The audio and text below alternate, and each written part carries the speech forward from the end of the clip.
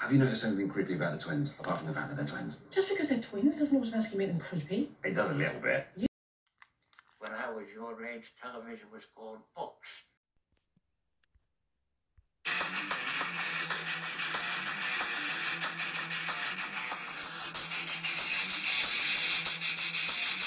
Back into the air, with the ripple sand, throwing on your sea, to obscurity.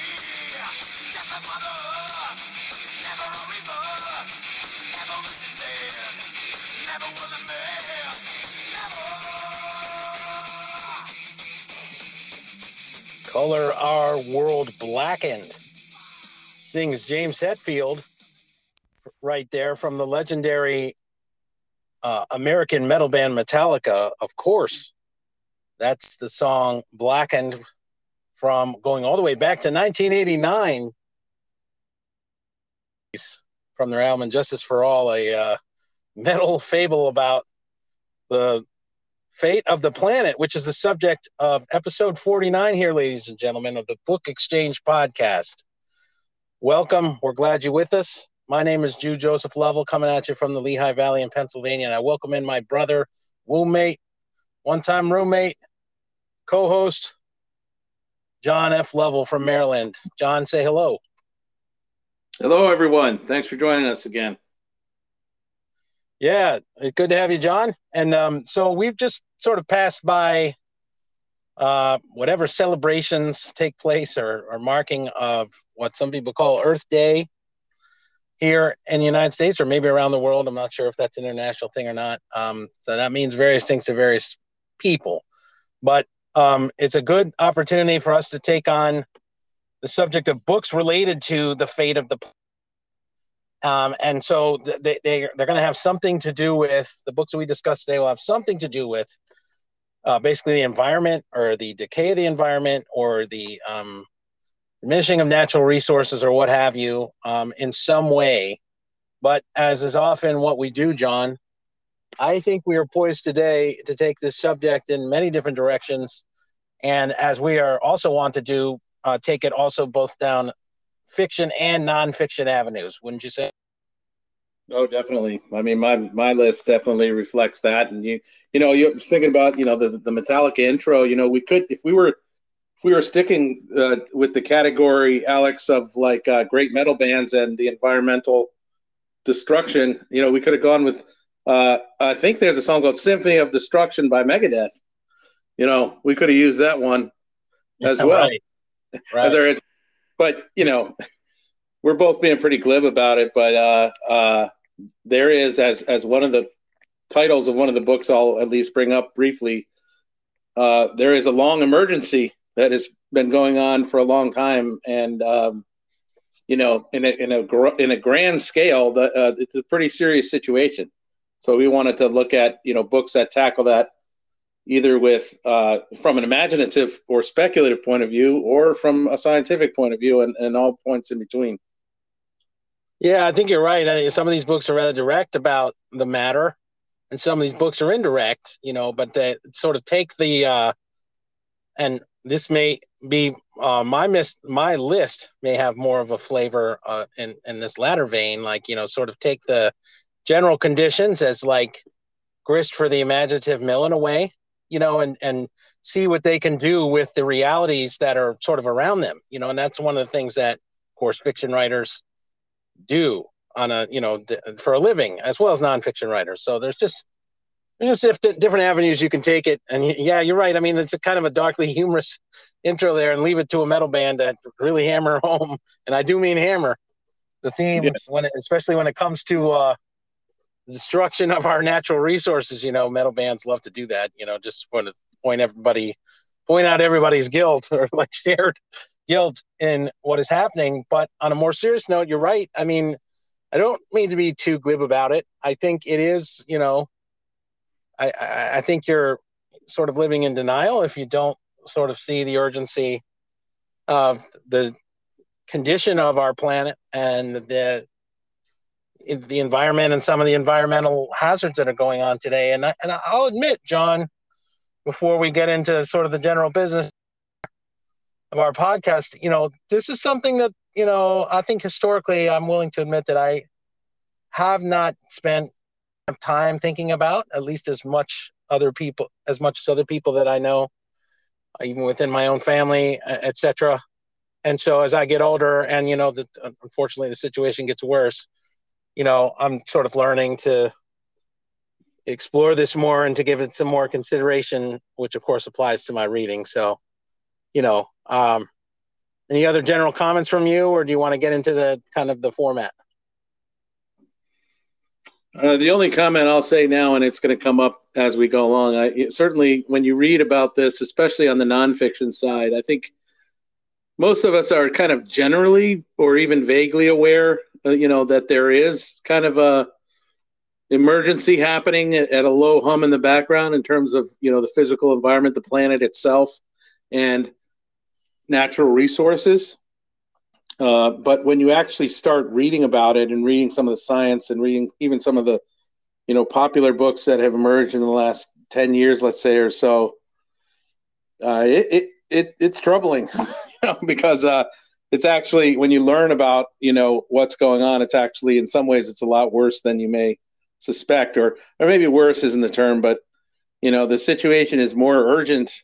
And obviously there are many people who are aware of this, and organizations that are, doing work to try to combat or try to, stave this off. But for someone like you or me, who maybe hasn't read about it a lot, when you start reading about it, I was pretty surprised at, what I've learned and how kind of urgent the situation is. And that may sound simplistic to say, but, it goes well beyond just one topic, like, the warming temperatures of the earth, or, the supply of fossil fuels that are available. It's many, many things kind of converging. So I'm sure we'll get into it more, but certainly, like I said, I would call it an urgent topic, but definitely one where there's a lot of rich reading available if you're interested in exploring it.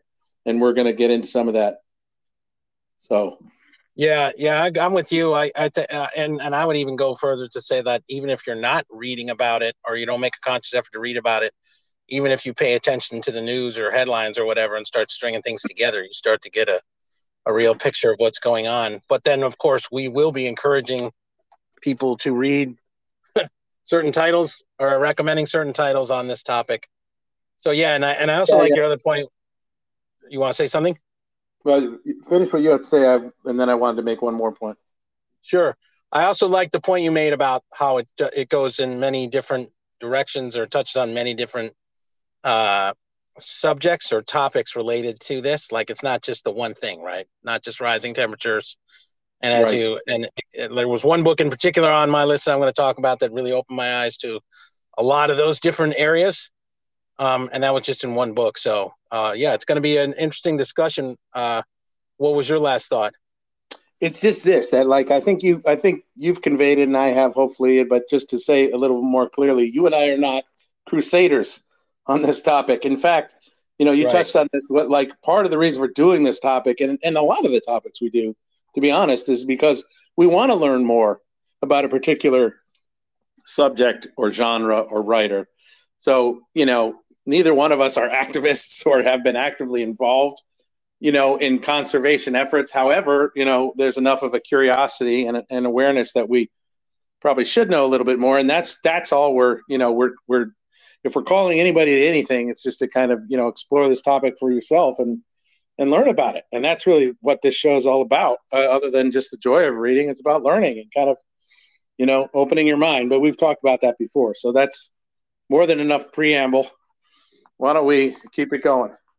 Yeah. I mean, you got my wheels going too. I'll just say, it's fun to do episodes, John, on subjects that I would say, I'm speaking for myself, that, we tend to take for granted, whether it's the environment or the planet being around us, or if it's freedom, or if it's race,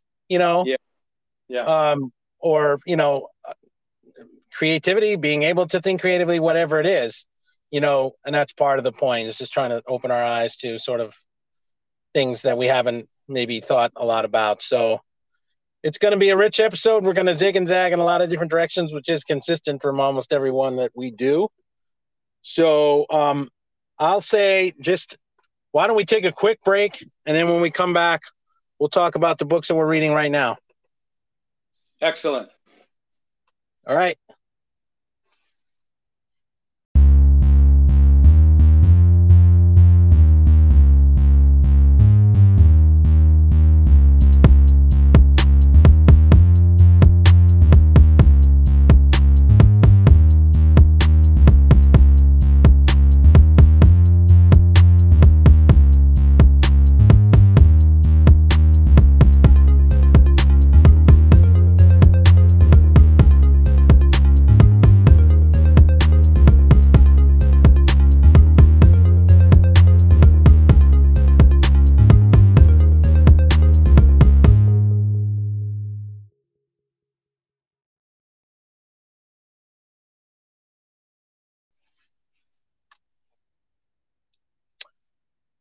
Okay, we're back. I'm going to start it off this time, John. I want to make a brief administrative note. It's not going to be much. I just want to, if anyone you listened to our last episode on the essay, episode 48, we did have some audio problems on that. We're hoping that we don't have them on this. We can't do a whole lot about it, but we apologize for the poor audio quality on that episode.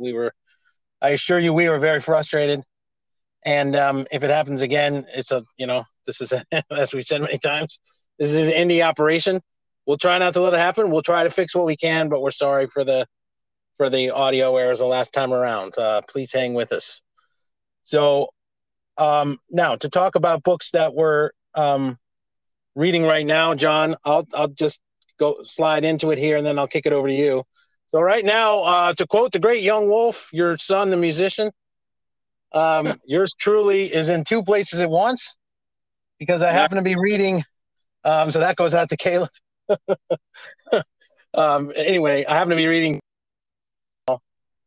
which is an unusual practice for me, but I'll just cover them quickly. We don't need to spend a lot of time on them. So at the end of the last episode, I teased I was going to read this novel called The Wake, which is by somebody named Paul Kingsnorth. I'm at the end of that.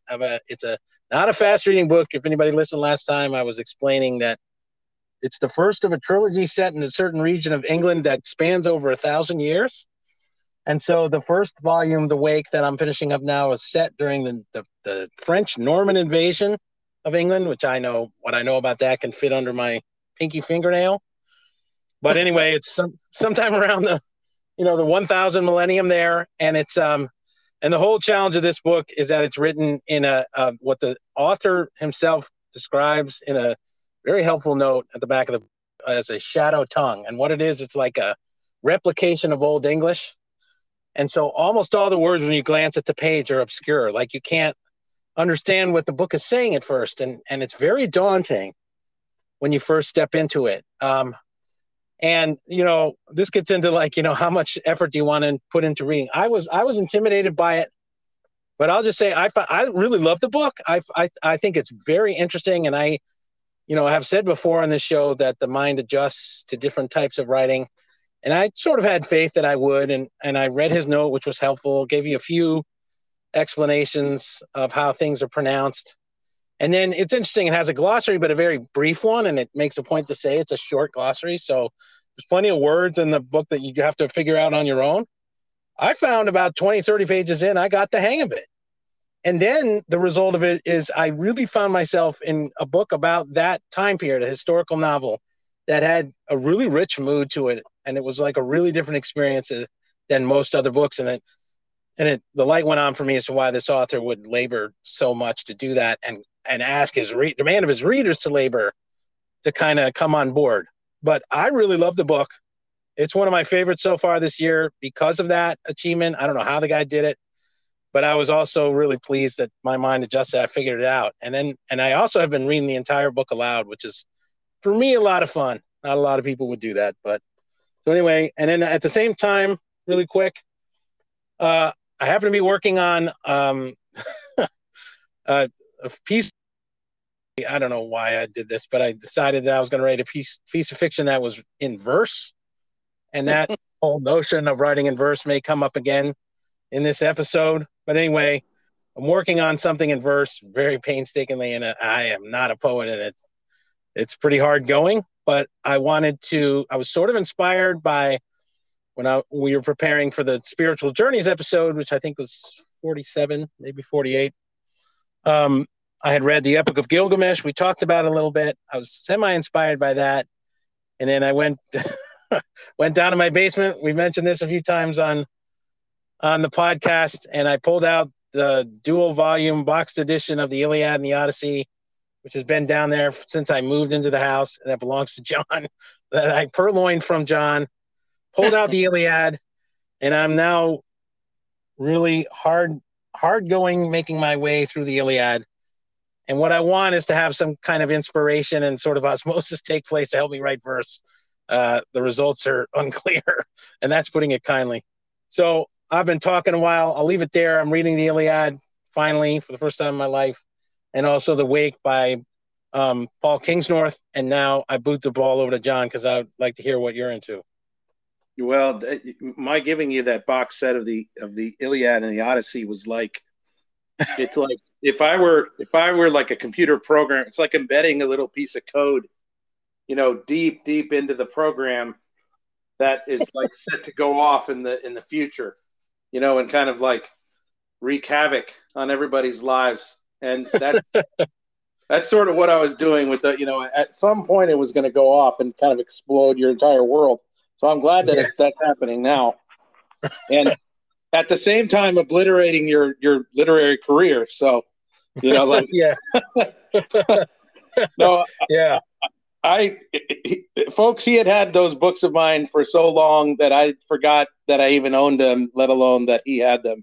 So, although I shouldn't say I forgot I owned them, because sometimes I'm like, where's my copy of the Iliad and the Odyssey? Not that I'm dying to go back and read them again, but like, I could have sworn I had those at one point, but Well, John, your evil plan is working out based on the drivel that I am currently churning out. Well, I'm glad you're finally reading it anyway. That's kind of an important book in civilization. So that's good. What were we talking about? Oh, we're talking about what we're reading. I am reading. Right. I can literally keep this quick because I'm going to talk about it later. I'm reading a book that I was reading in preparation for this episode. It's by a guy named James Howard Kunstler, and I'm gonna talk a little bit more about him later. I haven't really talked to you much about this book, but he's both a novelist and a nonfiction writer, and in both of those areas, he's written about the environment and the natural resources in the world we live in. So he's well known for a book I already referenced it once called The Long Emergency, which I'll bring up later.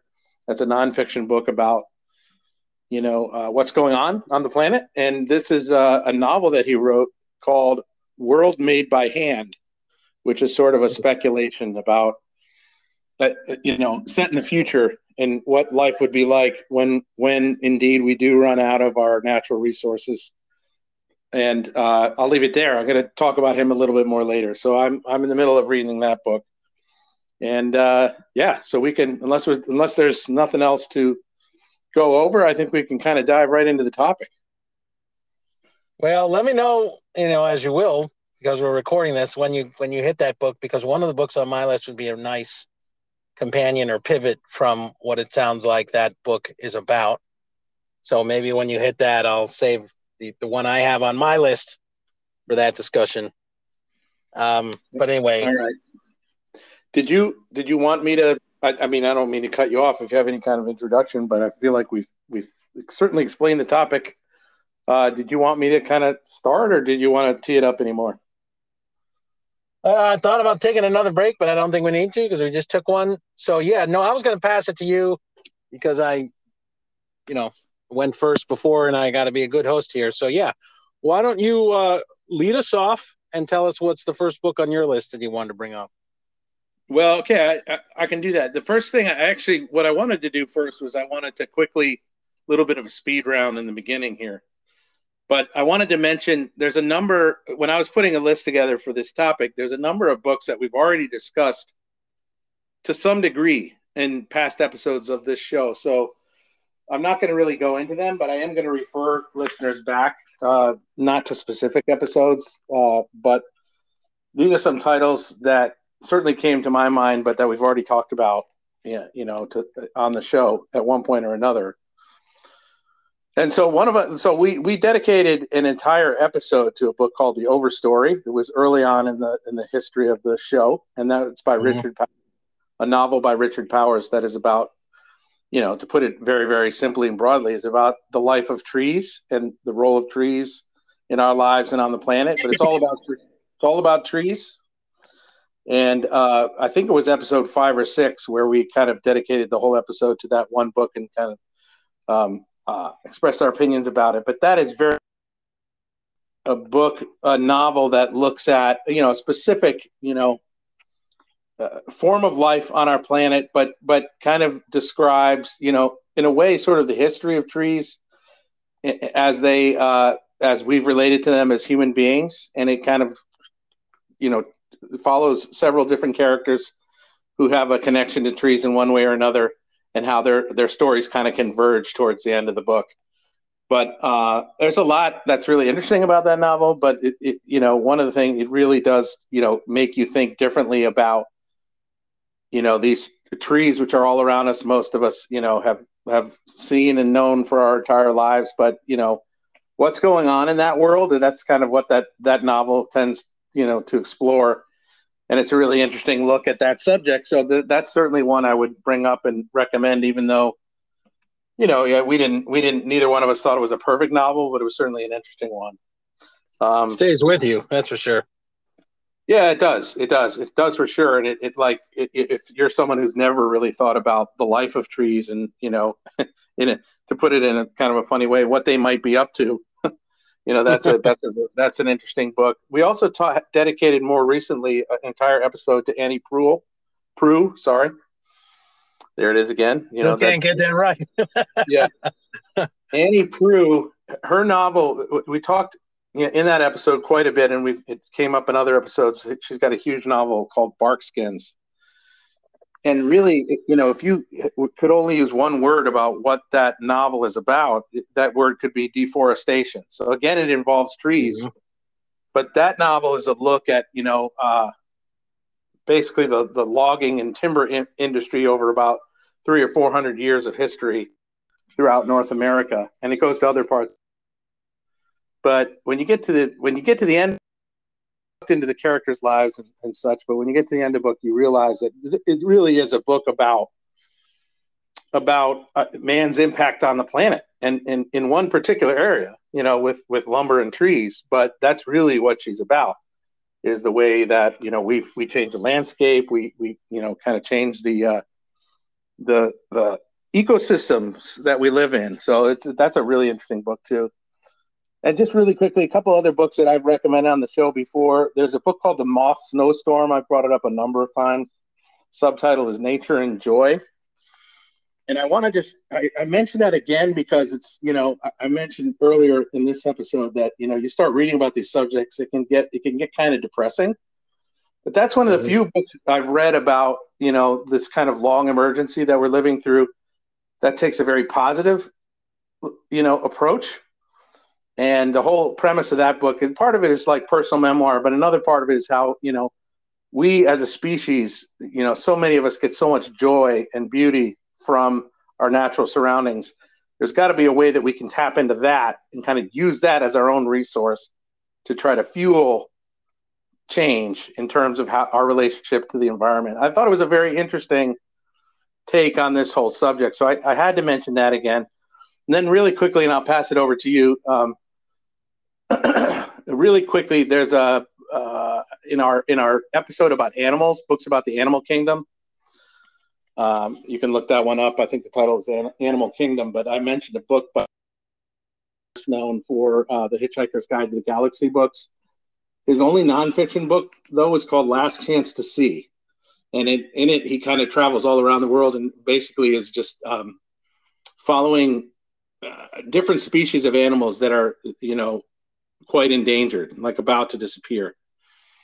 And I remember, it had been years and years since I read it, but I really remember, besides this sort of trademark humor and wit, I really remember getting a sense from that book, what a shame it is that, for example, one of the chapters, he goes to find a river dolphin that's from China in the Yangtze River. There's a species the only known species of dolphin that lives in rivers, and it's gone. It's gone. And so there are many species that he covers that are now gone. This book was written back in the 80s, but it really, there's a real sort of melancholy to reading something like that. You really get a sense of what a tragedy it is when you lose an entire species, and no one will ever get to, be fascinated by or enjoy these animals again, because, once they're gone for good. And so that was that was an eye-opening book for me when I was a young man, and I still remember it. This topic comes up and it's still kind of front and center in my mind. So that should tell you something. Yeah. Maybe some of the guys in Metallica, you said the late 80s, were consulting that book when they were writing Blackened. I'm sure they were. Yeah. But I hate to keep joking. Although, you don't want to be too dark, but like, it's not all a big joke. And it's really interesting to hear about those books. And I had a couple that I wasn't going to bring these up yet, but I'll just throw them in now since we're talking about books that have come up before that I want to mention as at least really fitting into this. One would be, we talked a lot about Cormac McCarthy, but his novel, The Road, which is a sort of a post-apocalyptic story, fits very nicely into the theme of the fate of the planet, considering all the action takes place after a horrific, event takes place, some kind of nuclear holocaust or what have you. It's not very obscure. I would just say about that, Cormac McCarthy is one of both of our favorite writers. He's one of the greatest American writers, and that is really one of his most profound and accessible works. So I would definitely put a plug in for people to read that book if they have not, and a lot of people have. Secondly, I have three. Secondly, for me, like when you were talking about the Overstory, and how it sort of fits in, at least according to the World of Trees, and the Overstory is a prime example, at least in the current moment, John, in the literary world of what people call eco fiction, right? And it just fits really nicely into that category. And the ultimate gold standard, or the standard bearer of an eco novel, to me would still have to be the 1965 science fiction classic Dune by Frank Herbert, which is set on other worlds, but it's a metaphorically speaks very much to the environmental conditions on Earth and where the environmental conditions may be going eventually, especially when it comes to a lack of water. So, and Dune is just a classic work of literature, definitely a classic work of science fiction, and a classic in American literature, at least to my mind. So that's another book I wanted to bring up that would be recommended reading to people. And then lastly, John, I can't help it. I've got to do it. When you talk about the fate of the planet, I can't not go to the Stand by Stephen King, which I'm not going to talk about at length here. We talked about it before, but I guess I would say, in all seriousness, an example of what I mean about the reality of, it's a Stephen King book, and it's about like this super flu virus that decimates the world. First of all, highly prescient and relevant to our era for obvious reasons. And, when the global pandemic first locked everybody down, Stephen King was interviewed. He would go on interviews and apologize for his part in, bringing about the coronavirus, in sort of a joking kind of way. But it's an example, though, in all seriousness, like I started to say, of, in my mind, like an imaginative creative fiction writer taking stock of what is happening, of the conditions that have led to what we're talking about in this episode, and making hay or making fiction, no matter how genre or obscure or ridiculous, out of those conditions, and in some way is reflecting on those realities. And I think the Stand is a legitimate example of that, So that's what I would say. And, with that, let's do this. Let's take a quick music break now. And then when we come back, let's have you hit your first sort of main selection. How about that? Works for me. All right. Quick listen to some music.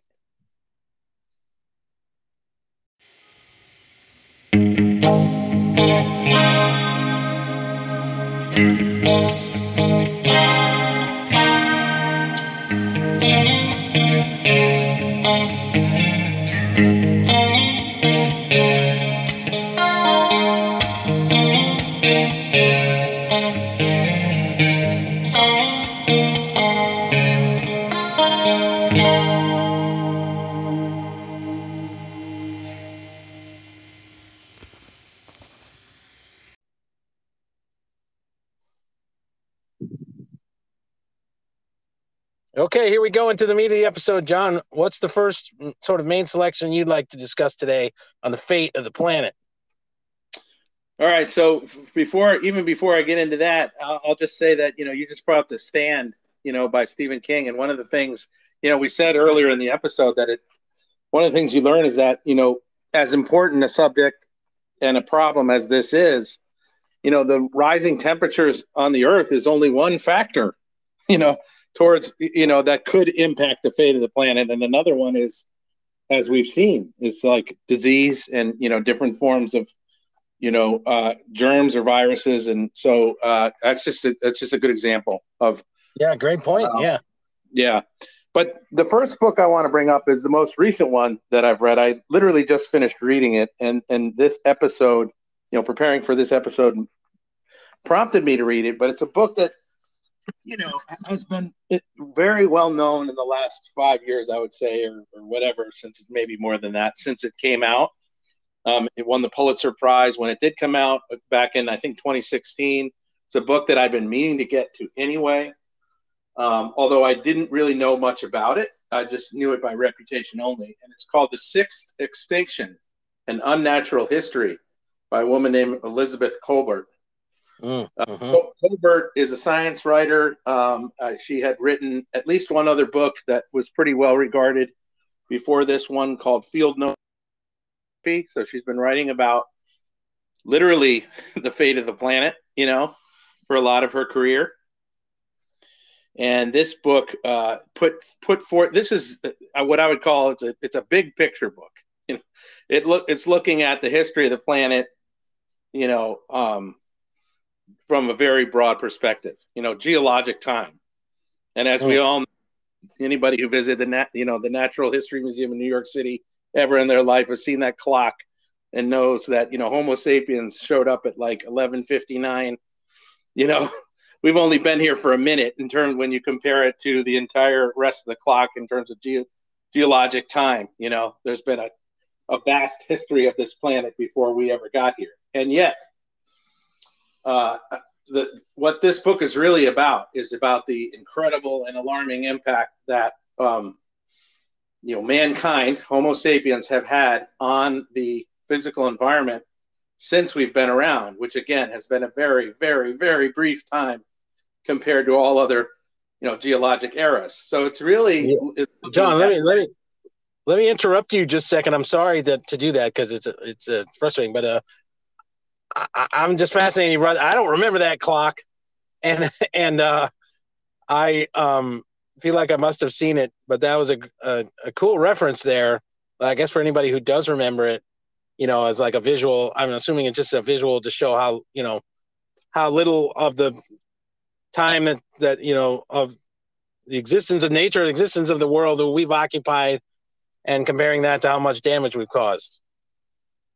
Yeah, it's not even that specific. It's just looking at all of geologic, the history of the planet Earth, and then you're kind of looking at a clock, and if it shows like 12 hours around the clock, and it's dividing it up into, like, if you imagine different pie slices, this period and this period and the Cretaceous period and all this, and then where man shows up on the stage is at about 11:59. Wow, that's really interesting. Yeah. So that it's just this big, I remember seeing it as a young kid, and it's just this big, sort of picture that we've only been here for a very, very, very short time. And yet, to bring it back to this book, the premise of this book is there have been 5 major extinctions that we're aware of in that, on that clock, or in that history of the planet Earth. There may be more, but these are the ones that we've kind of theorized have happened. And our presence on the planet is hurtling us very, very, rapidly towards a potential 6th extinction, which would be, for us, so, this book is fascinating. It looks at the whole, this huge issue and problem of the effect that we're having on the planet, and how rapid, that is. It looks at this from all kinds of different angles. And it also explores the history of this type of science. For example, like in the first chapter is about, the relatively recent discovery that was made. It was actually made not far from where we went, in a way, not far from where we went to college, Jude, in Cincinnati, Ohio. There's what's now a state park, but an area of northern Kentucky where there were some mammoth bones found. I'm grossly simplifying this, a French scientist got interested in what was found there, and nobody really knew what they were. And so those discoveries kind of led to this. He came up with this wild theory that, there used to be animals on this planet that don't exist anymore. Therefore, species can exist on this planet and then die out. And this is like, around the time of Darwin. So like before that, nobody even knew that, no. In fact, when he put this idea forward, everybody thought he was crazy. But, since then, obviously, there have been discoveries all over that's how young, in a way, the whole subject of paleontology is. And so the book starts, really interestingly with that, of just making the discovery that there once existed whole species that no longer exist. And so this idea of extinction is a relatively new idea, to humanity. And it kind of starts from there. But it looks at all these different fascinating aspects of, what's happening on the planet. It looks at obviously rising temperatures and, global warming. It has a fascinating chapter on the rising acidity levels in the oceans and what that means for the future of the planet. And it's, that's what I mean. It's not just the rising temperature on the surface or in the atmosphere. The rising acid levels of the ocean is at least as much of a problem as global warming is. So those are two things that are happening simultaneously. It looks at invasive species, how mankind figuring out how to trade and how to travel from continent to continent has brought species that don't belong into certain environments. This is still happening to this very day. I know that there's a species of fish that ended up in the Chesapeake Bay that originated in China and is wreaking havoc in the ecosystem of the Chesapeake Bay. And the state is like trying to figure out how to get rid of this fish. It's like this kind of stuff happens all the time. Mm-hmm. So this book, The Sixth Extinction, we got to move on, but it's a really interesting look at all. Basically, the term that's used is called Anthropocene, and it's like a term that a scientist threw out, I think, in the 1970s to say we're in a new era, and it's the era of mankind's impact on the Earth. It's a new geologic era, and that's what we're in now. And this book explores that, but it also looks at the rapidity of the impact that we're having on the planet. And, not even so much like what can be done, because there's so many issues that the book raises. It's beyond one person to just come up with. There is no snap your fingers and have the answer. But it's a great book to just kind of be aware of what's going on this planet on a grand scale today, and really kind of light the fire for, within you to kind of realize that, changes need to happen, and we need to kind of approach the whole thing differently. And it's a fascinating book of science.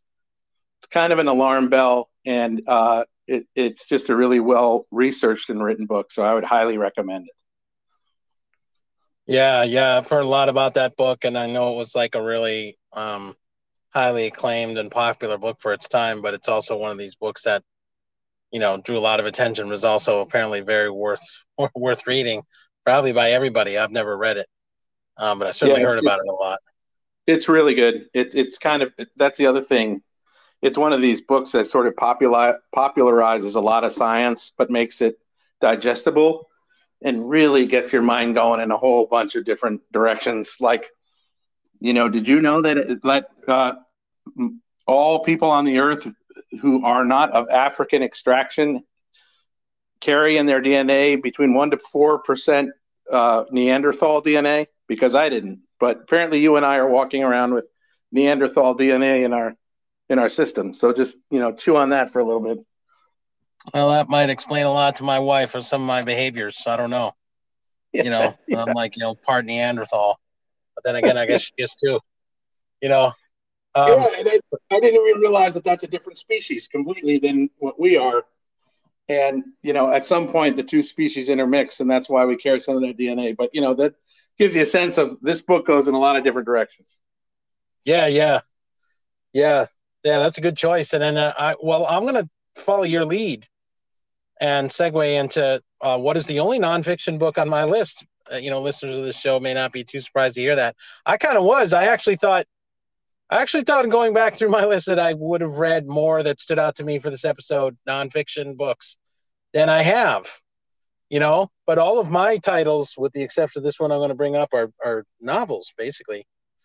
Which aligns with my reading, but it was also kind of an interesting exercise. That's the kind of thing that comes to light in prepping for these episodes, John, that you don't necessarily think of, Yeah, that's right. Yep. But anyway, the one nonfiction book I had to put in here has come up before in the show, but it was in a segment where we were talking about what we were reading. And I read it this year. It's relatively recently, but it's a nice dovetail from the Sixth Extinction, although on a smaller scale. And the book is called The Death and the Life of the Great Lakes. The Death and Life of the Great Lakes. It was written by a reporter from the Midwest, Wisconsin area, like the Packers, John, like in that neck of the woods. There you go. There you go. Guy's name is Dan Egan. And basically, I have talked about it a little, and we've got a lot of books to cover. But what it is exactly what it describes. It's a sort of a case study of many of those same topics that you brought up, but on a little bit smaller scale, although not much, because the Great Lakes are much bigger than I knew about, of the Great Lakes themselves. And the book's called The Death and the Life. So it chronicles kind of like, I would say, like the second half of the 20th century. It gets into some of the earlier periods of history of the Great Lakes. It really just digs into the Great Lakes, and talks about specific environmental disasters that have taken place there and the reach of these disasters to the rest of, like, not only just the United States, but like North America. And this book was absolutely fascinating to me. I just kind of happened to run into it. And I thought about the fact that, as we've said many times, John, you and I are from the Midwest, and that's kind of where our lineage goes back. And many of our cousins and people in our family know a great deal about the Great Lakes. And we've been to some of them, and I've crossed over a couple of them, or at least one of them, into Canada. But I don't know anything about the Great Lakes, And so I ran into this book. I thought it might be interesting. I started reading it. I immediately started learning about the Great Lakes themselves, like the fact that they are like something like the third or fourth or fifth largest freshwater source on the entire planet. And the fact that they are so large, embedded in the middle of a landmass, that are very unusual. That's very unusual across the rest of the planet. For example, this blew my mind. Like the largest, according to this book, the largest lake in the entire nation of France is 11 miles across by boat. The Lake Superior in the United States and Canada is something like 55,000 miles across by boat. So that's just astonishing, And then I learned really quickly, and I told you this, but like I had absolutely no idea. So the Great Lakes are connected to the Atlantic Ocean by one river. The Hudson River, that flows into New York. Wait, I may have that wrong, but it may be a river that flows through Canada, and I'm sorry about that. Anyway, there's one river, though, going back to the much further back in time that connected the ocean, is my point, to the Great Lakes. Yeah. But it was meandering and hard to get through, et cetera, et cetera. The Great Lakes are positioned in such a way that they're successive in size from west going to the east, and then following that line of thought to the Atlantic Ocean. So that Lake Superior is all the way to the west, and it's also the highest elevation-wise. And then whatever the next Great Lake is a little bit lower, and it's a little bit smaller. And so if you were to take like a measuring cups, and you took like a cup, and then a 3/4 cup, and then the smaller one, so the Great Lakes are arranged like that. They flow one into the other. I had no idea about that. I had absolutely no knowledge of that whatsoever, and I thought that was fascinating. Anyway, this is a book about some of the environmental disasters that have happened in the Great Lakes. And like I said, the way they have reached out and affected like the basin beneath it in geological terms that expands all the way through most of the continental United States and through much of Canada to the north. And it talks about basically, and I'll just sum it up really quickly because the book is fascinating from cover to cover. But it spends a lot of time talking about what you just brought up with the sixth extinction.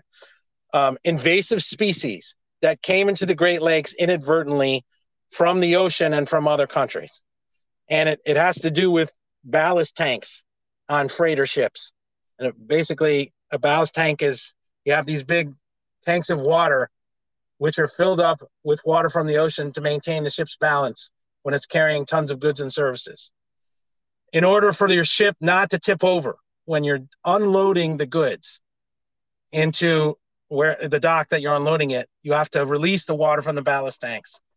And in that way, great freighters came through that river into the Great Lakes and unloaded cargo. And when they did that, they unloaded the ballast tanks. And when they did that, they let invasive species into the Great Lakes.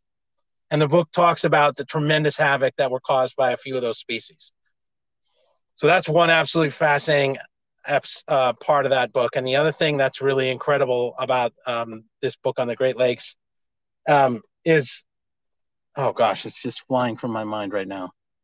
I can't believe I'm losing it. Anyway, I guess I don't have to go over whatever the second point I want to say because I can't remember it. But it's a case study of those bodies of water and the incredible. Oh, the other thing, sorry, it's coming back to me. I apologize to the listeners. The other thing is 2 man-made openings. One was the Erie Canal, and one was an opening in Chicago that allowed more water from the Great Lakes to flow down the Mississippi River. Those 2 innovations by mankind, which were done for shipping and commerce reasons, led to the invasive species and the damage spreading out literally into all parts of North America. So, and it describes how those things were built and what the ramifications were. And I'll just leave it there. It's an absolutely fascinating look at these incredible bodies of water in our state, what happened to them, how they've tried to correct some of the problems, and it talks about prospects for the future. So I'll leave it at that. Well, a couple comments on that. Number one, it's just what you've just described is just an excellent kind of narrower case study of what Colbert is talking about in the sixth extinction. It's, like I said, it's the Anthropocene. We're living in the Anthropocene, the age, the age of mankind and our impact on the planet. I think Dan Egan is the name of that author of that book. Right. Yeah. And, he is shown a light on a particular region, particular ecosystem, kind of show those effects, which you just described, so that was a good book to bring up, kind of right after talking about the sixth extinction, because it's just like a great case study of what she's talking about.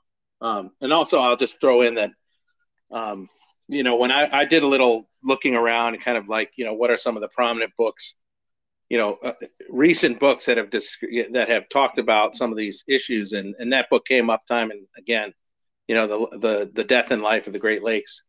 So, it's a great one to bring up. When you were reading it, I'm sure you didn't realize we were going to do this subject, for this episode, but it fits right in there. Yeah. I wanted to read one little very short thing from Colbert's book. It's very short, but she's talking about, kind of geologic history, the history of life on Earth. And she said, there's one line that said, and it stuck with me throughout the book. It's early on in the book. She said, the history of life thus consists of long periods of boredom, interrupted occasionally by panic. And then she says, in times of panic, whole groups of once dominant organisms can disappear and be relegated to secondary roles, almost as if the entire globe has undergone a cast change. So the argument is we're living in a time of panic like that. One of these brief but very in some ways catastrophic times of panic. So that's just some interesting perspective, as we think about these subjects. But okay, I think we might want to take a break, right? And come back. Yeah, we'll take a quick break right now again, and then we'll come back and move on to your next book. Okay.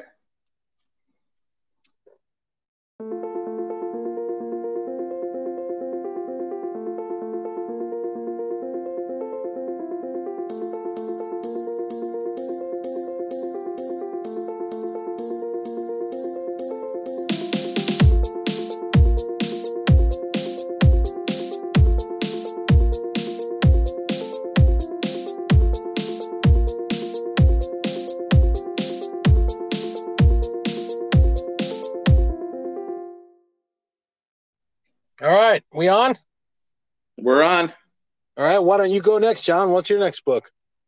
Well, I'm going to call a little bit of an audible here, but I think you're going to be interested to have this discussion because actually I'm going to bring up a book that I have not read, and I don't think you have either, but I know we're both really interested in.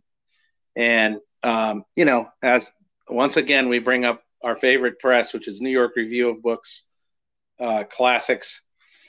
They recently reissued a book that was originally put out in 1941. The book is called Storm by George R. Stewart.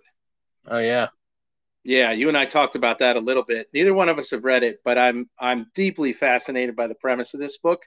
And I think I know it fits right in with this discussion. So it's unusual for us to both kind of highly recommend a book that neither one of us have read on this program.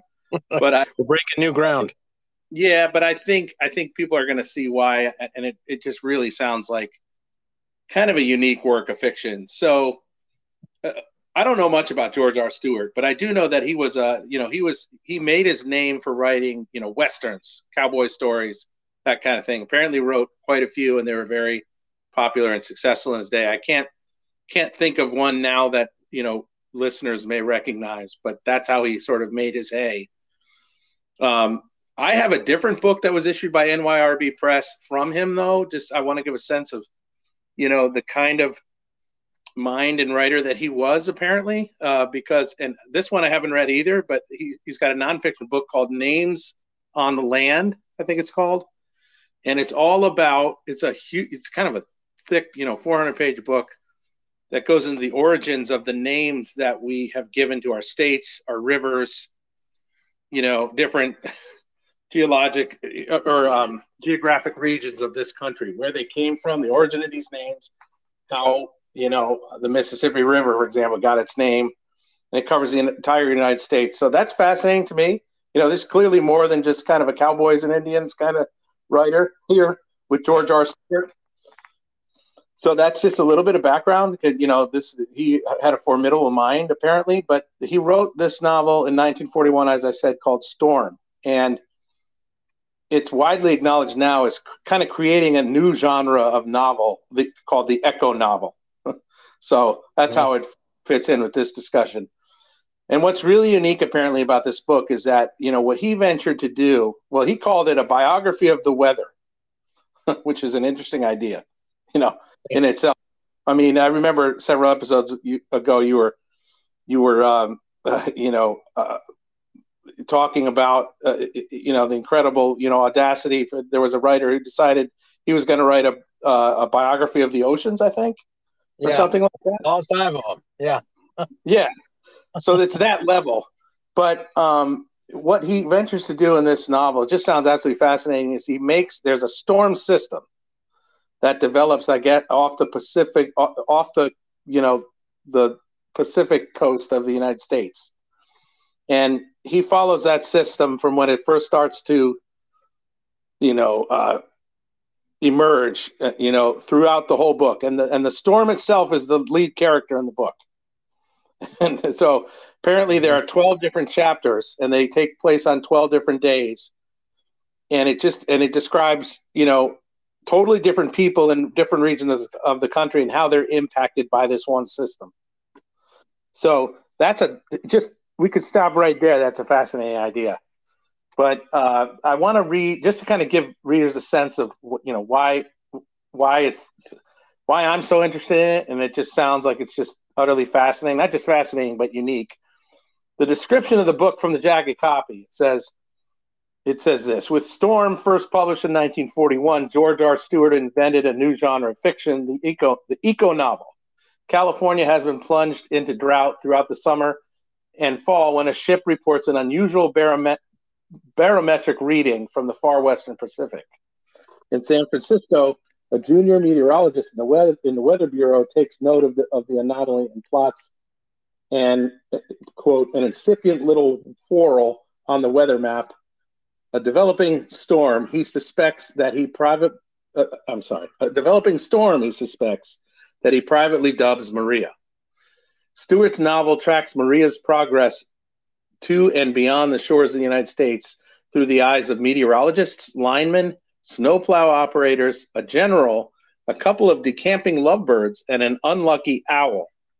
And the storm, surging and ebbing, will bring long-needed rain, flooded roads, deep snows, accidents, and death. Storm is an epic account of humanity's relationship to and dependence on the natural world. So that, I mean, would you not agree that that sounds like a fascinating, angle for a novel? No, not only would I agree, but it's just so interesting that it is a novel, number one, not a work of like science or reportage. And then the other thing I would point out is I believe, I don't remember, you might be able to tell me from whatever you're looking at, but for those listeners who are listening to this episode and looking perhaps to take our advice on one volume or another, just put it in perspective, that book I brought up about the oceans, that's like a 900-page book. I believe this is a pretty short novel, isn't it? It's about 300 pages. Yeah. Okay. So, but it's like 1/3 of the size, so it's interesting that, that anyway, in the form of fiction, you can, not only did he undertake this wild subject and all its ramifications, but he did it in a relatively compact form. That's right. And then if that all isn't interesting enough, and for you as well, I wanted to just read, there are several quotes from different literary critics or reviewers that I think, make it sound even more interesting. One says, Storm is considered the first of its kind, paving the way for an entire genre of fiction, the eco-novel. Fans of the Overstory, which came up in this episode, will be transfixed with this reissue, which follows the Storm every day of its existence as we would a volatile and dramatic character, and leaves us with a renewed awareness of the interconnectedness of our mysterious and awe-inspiring world. So nicely put there by that. Yeah. Another one says, Storm's very structure is anthropocentric, unfolding over 12 chapters, each corresponding to a different day. The novel proceeds mosaic-like. Everything, both man-made and natural, is connected in Storm's ecosystem. Everything that happens has wide-ranging consequences, the butterfly effect in full force. And then the third quote I wanted to read is simply this: unlike anything else out there, says one critic. So, it just seemed, even though we haven't read it, gosh, it just seems perfect for this subject, and I really, really want to read it. I can't wait to read it one day. And I thought there might be listeners who might be intrigued by that selection as well. So that was my next pick. Yeah, good call on that. And just because we both haven't read it doesn't mean you can't bring it up, especially for all the reasons you just described. And you happen to have a copy of it, or are you? I don't have one. No, I don't, but it's on my radar for sure. I'm gonna get one at some day. Yeah, right. Well, that's a great one. Is it okay if I move on to a book that I have read? Absolutely. Yeah. Okay, so that's a novel concept. Why don't we try that? So with the time we have, so I have 3 other books I want to bring up, and I'll just we'll look at the time and we'll do it as briefly as we need to, I guess, fit it into our normal format. Actually 4, but one is a 2 from one writer. But I wanted to bring up one book by one writer, and it as a way of bringing up this writer, although I'm not very familiar with most of the work this writer's done. So this is for fans of science fiction, which, as I mentioned when talking about Dune, often or a lot of times will will dovetail with this topic in one way or another, and it's a sort of a natural coupling, at least in some science fiction, books. I mean, there's a lot of different directions you can take that genre too.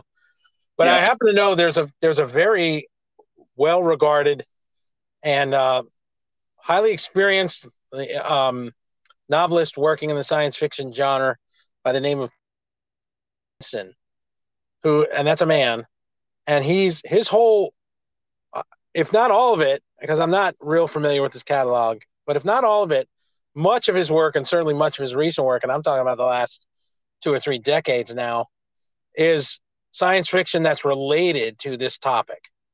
So he's kind of taken on, and I think if he's not a scientist himself, he certainly is steeped in hard science. I'll get to that in a minute. But through many books I happen to know, and most of them I have not read, Kim Stanley Robinson has taken on the fate of the planet and worked it into novels that have a science fiction kind of angle. And one of the books I read that I can talk about at least a little bit, although it was a number of years ago. But I would say, I wanted to bring him up just in general because I know he's basically devoted his literary life to this topic while keeping within the confines of a fiction environment. And his books, each one of his books that I know of, seems like they really require a lot of effort, a lot of work and research and knowledge, etc. I know he's done a trilogy of books that took place on Mars. There's a book that's set in the future in New York City. I can't remember what that book is called. There's a book I have on my shelf that's older. It's from the early 90s called Antarctica that he wrote. And I basically bought that book because I had read one other book by him, but because I've never read a novel that's set on Antarctica before, and it's about Antarctica and it has to do with the environmental conditions there and scientists working there. But he also happens to be kind of I would say a dense plotter. He can work other elements into his books like mystery, thriller elements, etc. Whodunit, that kind of thing.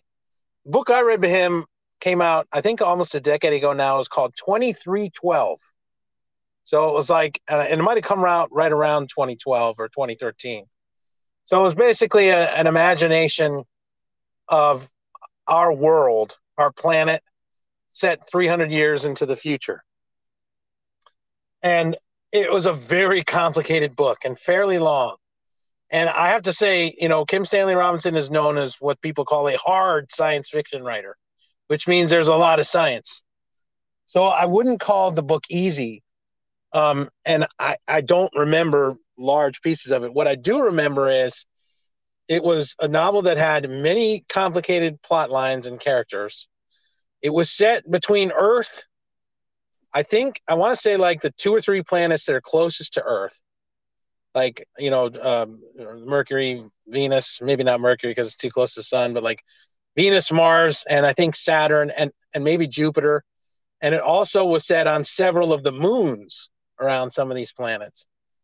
And in the novel, mankind had developed the only way I can describe it, I sort of remember it, is this kind of intergalactic sort of elevator system that in some way allowed people to travel between these planets and moons.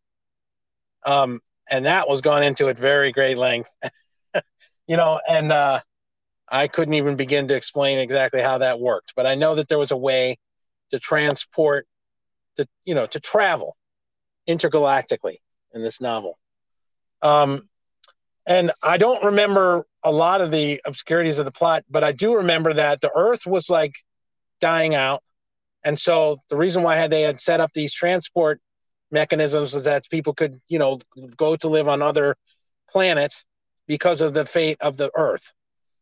And one of the characters was a scientist who traveled back and forth between these planets and Earth and was attempting to reconstruct the civilization or the apparatus or, whatever he had to put in place to make Earth more habitable again. And she also had a grandparent that was killed, and like under mysterious circumstances that she was investigating with another individual, and also in this book, it was a very complicated and long book, but really fascinating and I thought it was an incredible work of the imagination. I remember one other quality from this book was that scientists had figured out a way, this is just fascinating to me, to somehow apprehend or get onto like meteors and rocks flying through space and hollow them out. And some of them were made into like terrariums that could house other species. And they tried to raise animals in these bodies flying through space. And in some cases, like there was one that scientists had worked on for, 50 or 100 years or whatever. And there was this ice that cracked. There was a crack in the surface of the meteor, and the ice came into it and started splitting it apart, and it ended up being this huge environmental disaster on this particular terrarium they had created. And it's just, and my point is, I'm probably not selling it very well, but it was a spectacular feat of imagination. I thought some of it was pretty hard to follow, but the whole notion of setting, again, we had the conditions on Earth that this very learned and interesting novelist took as sort of the ground soil or the groundwork for imagining a world 300 years into the future in which all these invented situations are taking place. But it was all spurned from his attention to the fate of the planet and where things may be going. And that's all I really want to say about it. I think Kim Stanley Robinson, for those who have the lack of fear or the intellectual, muscle and like science fiction and are interested in the fate of the planet, should look into his work, because I know he's devoted a lot of years to writing about future scenarios or fictional scenarios that are based on this topic. So I'll just leave it there. Yeah, that's funny because I actually had on my kind of longer list, you mentioned briefly, I had one of his books, even though I've never read Kim Stanley Robinson. The book, it's called New York 2140. Okay, there you go. And that's, again, like you were just saying there at the end, he has used a lot of his fiction, sort of speculative science-infused fiction. Sometimes you feel like science fiction is like just that it just sort of cheapens it somehow, and it's not anybody's fault, but it's just kind of the way people think of like Little Green Men and stuff, right? Like Buck Rogers or something. Yeah, yeah, or whatever, Groot or Grond or whatever that guy who came off the ship in the day the Earth stood still, but as you've just explained, apparently his books are a lot more sophisticated than that, as you said, sort of hard science. But New York 2140 apparently envisions, life on Manhattan Island, about 100 and something years into the future, and half the island is underwater. And yet a lot of the, buildings and structures are still there. They're just submerged, Oh, yeah. So, I have no idea what the experience of reading that book is like, but I thought, that sounds like a really interesting premise. But I think I read somewhere too that he's either a friend of or former President Barack Obama is like a big fan of his books. So he's mentioned before, which sort of makes sense. I can't get into this now because of timing, but you're right. There's so many, science fiction, quote unquote science fiction on these themes is, there are many, many books that either take this as a sort of jump off point or have, environmental or ecological themes. There are a couple of books that I guess would broadly be categorized as science fiction that I was going to bring up. One is called The Drowned World by J.G. Ballard, who's known as, a really sort of pioneering, speculative fiction writer. And he imagines much of the earth being underwater. And he describes what it's like to live in London and other parts of Europe, under these circumstances. And, he imagines like, huge fauna, like giant alligators and lizards and such. But I did read that book. That's a really sort of interesting book at, potential future. And then there's a book I was going to bring up, very famous science fiction book, and we're not going to get into it, but it's called A Canticle for Leibowitz. Can you still hear me? Yes. Yeah. Canticle for Leibowitz, which is, one of the most praised and kind of best known science fiction novels, I'd say, the last 100 years.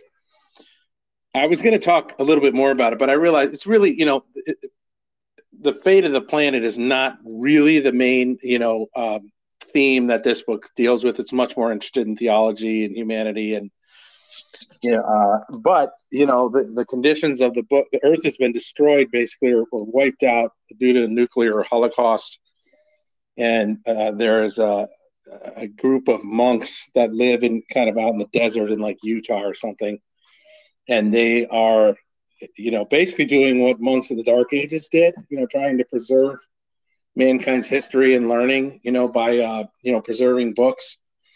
And then it kind of, this book is, I read it, decades ago, but it's, wildly speculative. It has 3 different sections, and they each jump forward 600 years, and it goes well, like the third millennium, if we're living in the second millennium or whatever, but it's in the 3000s, and it's a long kind of involved book, but that's another one that, kind of has, the rebuilding of the earth as sort of its central premise, but it's really not so much an ecological novel per se, but still really interesting book. The next one I want to make sure that I brought up in this discussion, though, is not it's not a fiction book at all. In fact, I've done this a couple times, but I felt like it was impossible to have this discussion without mentioning a recent writing. It actually did come out as a book, but it was what's known as an encyclical. It was put out by Pope Francis, the leader of the worldwide Roman Catholic Church. He wrote an encyclical called Laudato Si. And it's all, and the subtitle, the English subtitle is On Care for Our Common Home. And the entire, encyclical or writing, again, it came out in book form, but it's all about, care for the earth. And it's noteworthy for a couple of reasons. Number one, it's worth noting that never before in the history, 2,000-year plus history of the Catholic Church, had Pope written about the environment and care for the planet. So it's the first time ever, in the entire history of the Catholic Church. So that's fascinating. Yeah, I also wanted to bring it up because it's one of the few books or writings that I've read on this subject that is positive. There's a lot in it that's troubling. There's a lot in it that's disturbing, but he's not writing from the perspective of a hard scientist. He's writing in more of a pastoral or spiritual vein, and he really looks hard at the relationship between human community and tenderness and love for one another and what's happening to the planet and the environment. And he really, I think that I can't say for sure, but it read to me like one of his goals was to really have people think deeply about these issues, not so much in and of themselves, but thinking in sort of a compassionate way. And what I mean by that is thinking of the impact on others, and more specifically, those who are poor, those who are underprivileged, those who are in parts of the world that do not have the advantages that other parts of the world do, and how, it's easy to be flippant about, climate change or the environmental problems that we have. But for many people around the world, there are people who don't have potable water, and, and that's obviously no laughing matter. But he tries to foster sort of a global vision for humanity in this document. If you've ever read anything by Pope Francis, and I don't know how many listeners will have, but he does not, unlike popes that preceded him, he does not have a dry academic style. He's kind of a warm writer. He writes sort of in a simple prose style, but he writes with great compassion. And this writing is divided into 6 different sections, and they all look at different aspects of this global problem, and takes on everything from, care for the underprivileged and the poor, as I said, to, economic concerns and, like this striving for profit and what that means for some people. And it's just a very kind of wise and eye-opening read that I think provides a perspective of compassion around these issues, and even down to the subtitle on care for our common home. I think it sounds very simplistic, but it's easy to forget.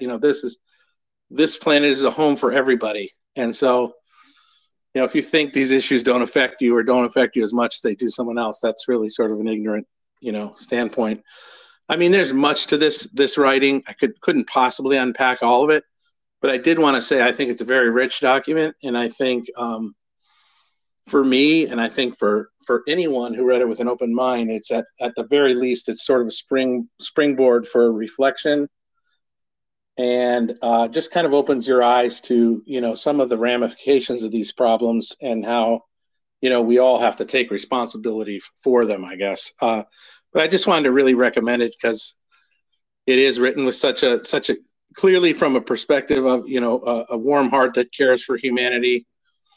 I understand. I probably have a little bit of bias because I am a member of the Catholic Church, but I if you read the document, I think most people would recognize those qualities from it. So I just think the whole discussion would be remiss without bringing it up.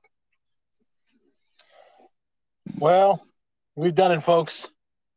We've swung all the way from the stand to Pope Francis in one episode on the environment. I don't know. I think you made a good case for it. I don't think not a lot of people that I know are reading papal encyclicals. I've read a couple of them, not as many as you. You've definitely, John has read more than I have, folks.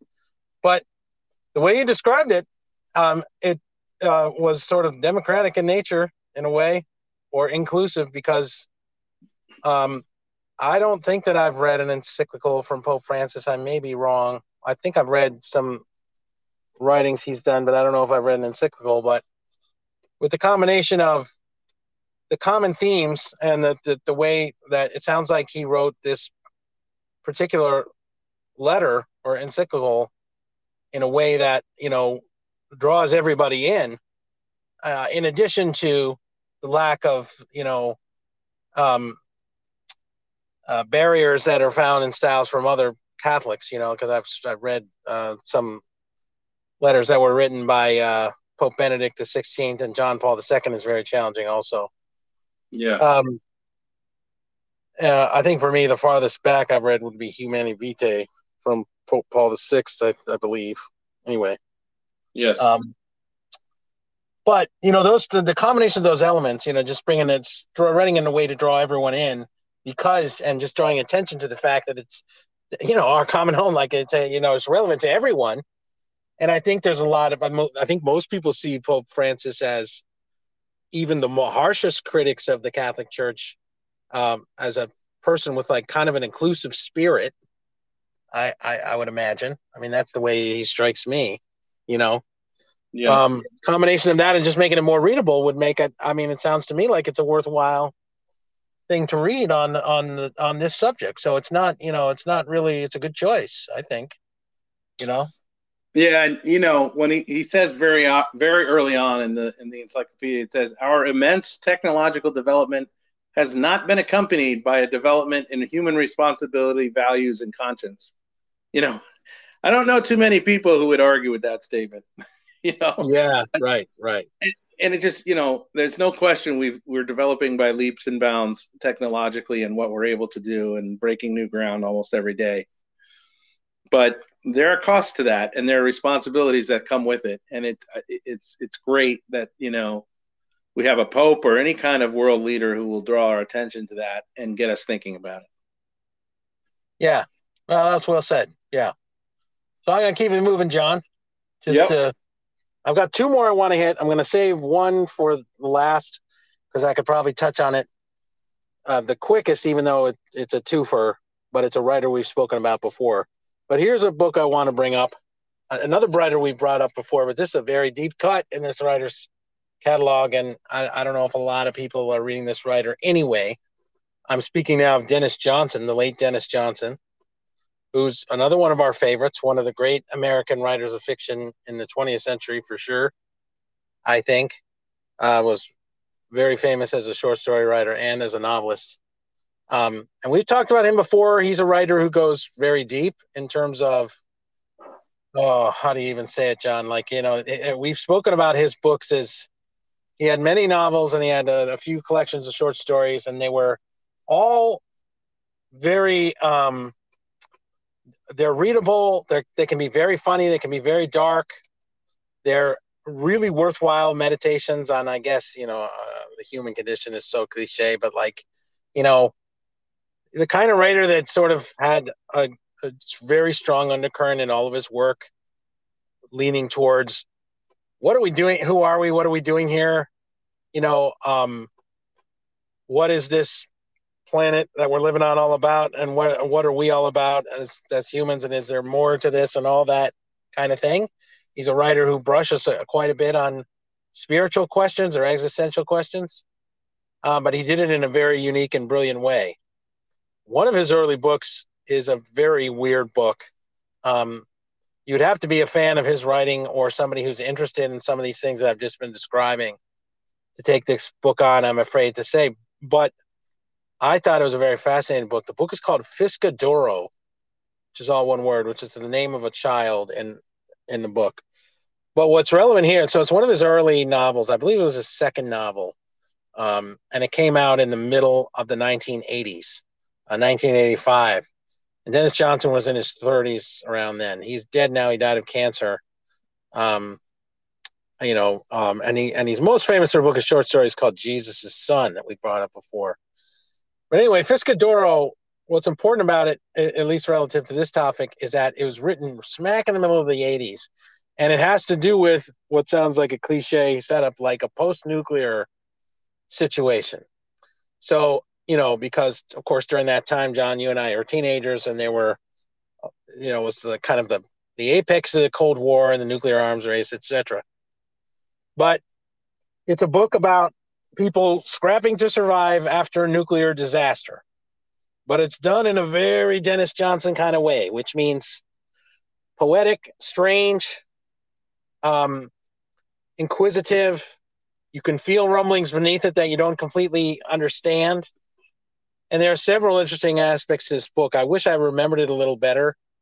But it's, I believe, about 60 or 70 years after a nuclear apocalypse. It's set in the area that we know as the Florida Keys. And it involves these kind of wandering tribes of people who, and I do mean tribes, they've become sort of like nomadic people, and the earth is all littered with burned out buildings and garbage and the remnants of disaster that have been hanging around by the time this story is told for many decades, and just kind of rotting away or whatever. And in many ways, the society has sort of returned to kind of a much more primitive, almost early man type state, in which these tribes are wandering around, scrapping for food, etc. And there's these weird forms of language and, strange, sort of governmental structures and conflicts and stuff like that. And there are three central characters, if I remember correctly. One of them is an Asian man, a scientist.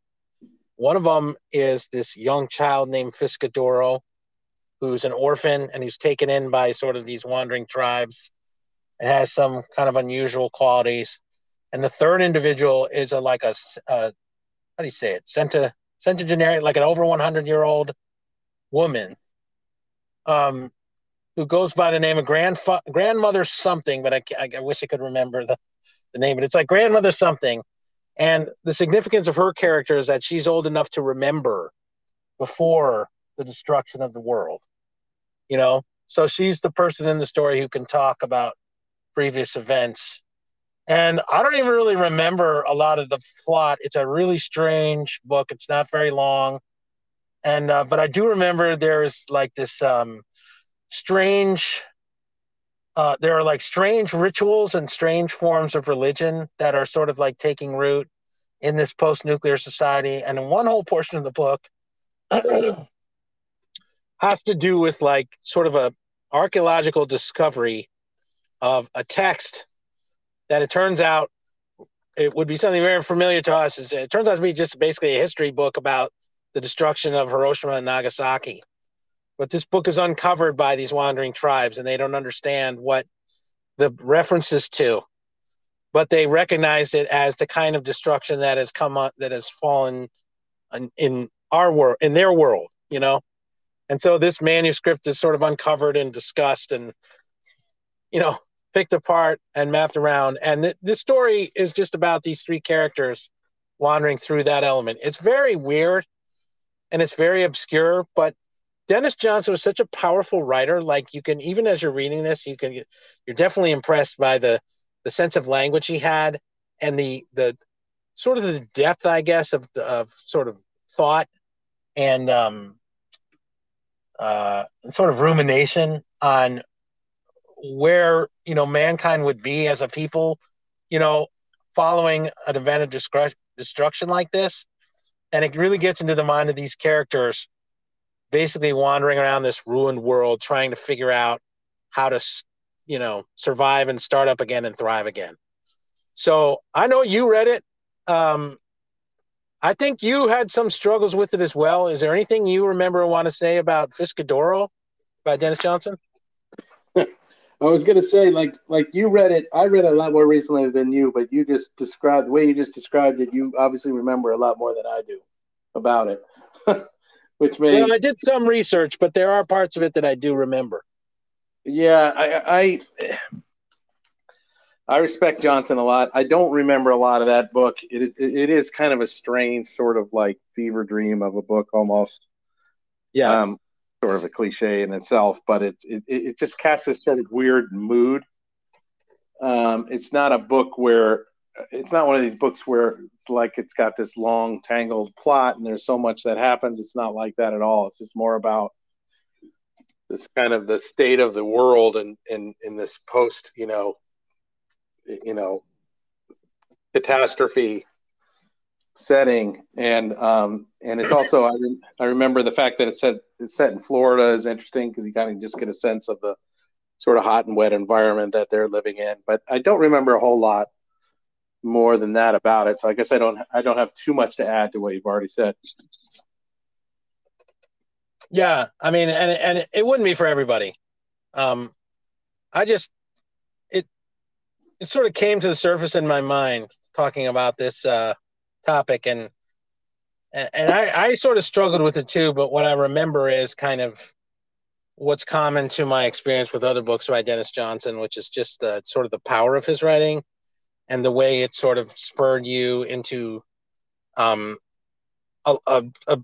deeper kind of way of thinking about whatever is going on in his books. And this book was no exception, but it's fairly challenging. So, you know, let's leave it there. And then what's next for you? Well, the last writer I want to talk about is somebody I brought up towards, you know, the front of the show. And that's a guy named James Howard Kunstler. That not a lot of people, you know, he's not a household name for sure, but he's been writing about, you know, the fate of the planet and what's going on our planet for a long time, at least since the mid-90s. And I encountered him a long time ago because there's a book that he wrote called The Geography of Nowhere. I think you've heard me talk about it before. Yeah. But I have to say that book was one of the most eye-opening books that I've read in my adult life, I would say, because it really challenged my thinking. It made me think about so much that we take for granted in a new way. And I've never forgotten it. The book came out in 1994, but I just found it so fascinating because that book was about basically, how would I put it? Like, in a way, it's about like the commitment we made a long time ago as a nation to cars and kind of like the auto industry, not just the industry itself, but, you know, that technology, I guess, at the time. As a nation, we sort of, you know, just went all in on cars. And what ended up happening, not only the reason why it's related to this topic, that sort of commit us to, you know, a mode of transportation that, you know, requires fossil fuels. You know, that's number one. But it changed. This book argues that it changed the sort of man-made landscape of the entire country in in ineradicable ways, because it led to the creation of the highway system in the Eisenhower years. It also led to what we now know as like suburban sprawl, or the emergence of like suburbs, basically. And we grew up. I'd never thought about any of this before. That we, throughout my entire life, I've grown up, and the way you, especially in a state like New Jersey where we grew up, where it's so dense and there's so much traffic, but the way you get anywhere is you drive. You drive to the grocery store, you drive to school, or you take a bus to school, you drive to your job, you drive to the park, you drive to the baseball stadium, you drive to practice, etc. And that's just the way we grew up. I never thought, gave more than 2 minutes of thought about it. But it wasn't always that way. And before we were committed so much to automobiles, to use an archaic term, but, communities were much more tight-knit and he describes the transition from Main Street to like suburbia. There used to be small towns with like a main street, and people would, you think of something like Winesburg, Ohio, or something going way back. Right. But when you make choices as a society to drive everywhere, you lose some of human community.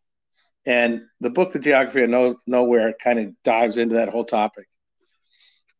Alongside of which, the fact that we're so dependent now on fossil fuels to get wherever we need to go, whether it's car or plane, and it was just a very interesting book on all those subjects. So that's how he first came to mind. But I mentioned before, he's got two books that are kind of, I would call it sort of, one is fiction, one is nonfiction. They're sort of like can be paired together in a way. The nonfiction book is called The Long Emergency. I already mentioned it, but it's about, the idea, not just, it's about several threads kind of coming together, the global warming and the changing of climate. It's about our dependency on fossil fuels and a bunch of other sort of strands that come together as these are all happening at the same time. And as they all become more and more urgent problems, we're sort of in trouble as a society if we depend on these things and don't have any answers to, how to, think differently. And then I think 2005. So it's like, it's been out for quite a while, but so he's been writing about this stuff for quite a while, but then he wrote this book called World Made by Hand, which I'm in the middle of right now. And it's a novel that kind of envisions the world once we have run out of fossil fuels and how that changes basically everything. And among the many, I'm finding it to be a really, I don't know how accomplished he is as a novelist. This is the first fiction I've read by him, but it's a gripping story. And it's also quite funny. He has a real kind of irreverent side. I mean, he's been running a blog for years that every once in a while I'll go and read, from time to time. But for years, this thing has been running, a couple decades, and it's called Clusterfuck Nation. So, like, use my French there, but like that kind of gives you a sense of. And he also, do you remember years ago I told you? I think I may have shared with you. He's got every month he puts up a picture of the eyesore of the month. Do you remember? Yes. Do you remember? Yeah, I do. Yeah. Yeah. And he'll take a picture of a building, and which is literally an eyesore, but he'll talk about like, why does this building exist, or why was this building built this way, and it's kind of unpack like some of the dumb decisions that are made from even an architectural standpoint. And he's just got a really interesting kind of perspective on things. But this the novel, I won't go on too long, but this novel, World Made by Hand, I was actually reading it before I picked up Elizabeth Kolbert's The Sixth Extinction, and it had kind of gotten its hooks into me. So after I finished her book, I went back to it. And, I was going to put it aside because we've got other reading to do for future episodes, but I kind of couldn't because I want to see where this story goes. And it's just about how, one human community, which just happens to be in upstate New York, and how they're trying to kind of, reboot or reinvent themselves, but they've reverted back to like horses and buggies and, traveling by horse and cart. There's no power. There's no electricity. There's no more fossil fuel. So there's no cars. There's no trains. There's no internet. There's no air conditioning. There's no refrigeration. And it's just, even though it's set in the future, all these things have gone away. And because of the dependency that we have on fossil fuels and other, the electrical grid. What happens when all these things go down? Well, you basically have to reinvent the way you live. And that's what this novel is about a community that's trying to do that. And it's very, very challenging. They even simple things, like at one point he goes, he's talking about the weather. He says, nobody knows what the weather's going to be anymore. It's a guess for everybody because there's no way to find out. There's no more media. Like there's no media. There's no mass media because it depends on either electricity or the internet or on, the entire grid is down. And so America has become this kind of like disconnected group of communities. And it's just kind of about, what happens if all this stuff goes down at once? How do we reinvent ourselves? It's just a really interesting kind of speculative novel and also has a wry sense of humor. But there are troubling aspects to it too. Like at one point a character is murdered and there's no more real judicial system or anything like that. So they got to figure out what to do. You can tell this book has kind of a Lord of the Flies kind of vibe to it. Things are going to start to go wrong. And, the darker side of humanity, may come out. But I just think Kunstler, to kind of wrap it up, has been writing about these subjects for a long time. The Geography of Nowhere is a fascinating book. It would be a high recommendation for me. I haven't read The Long Emergency, but I'm sure it's worth reading, even though it came out in 2005. And this novel, I think, is really interesting. And I'm really enjoying reading it. So it's another recommendation that kind of fits right in with this theme. Yeah, no, it does. It does sound like it fits right in. I remember you've talked about this writer off and on a lot over the years. I don't think I've ever read him before. I've just seen some of the, eyesore commentaries that you've passed my way. He's got a podcast that's been running for years too. So if anybody is mildly interested, you go to his website, you read that blog, and check out some entries from the eyesore of the month.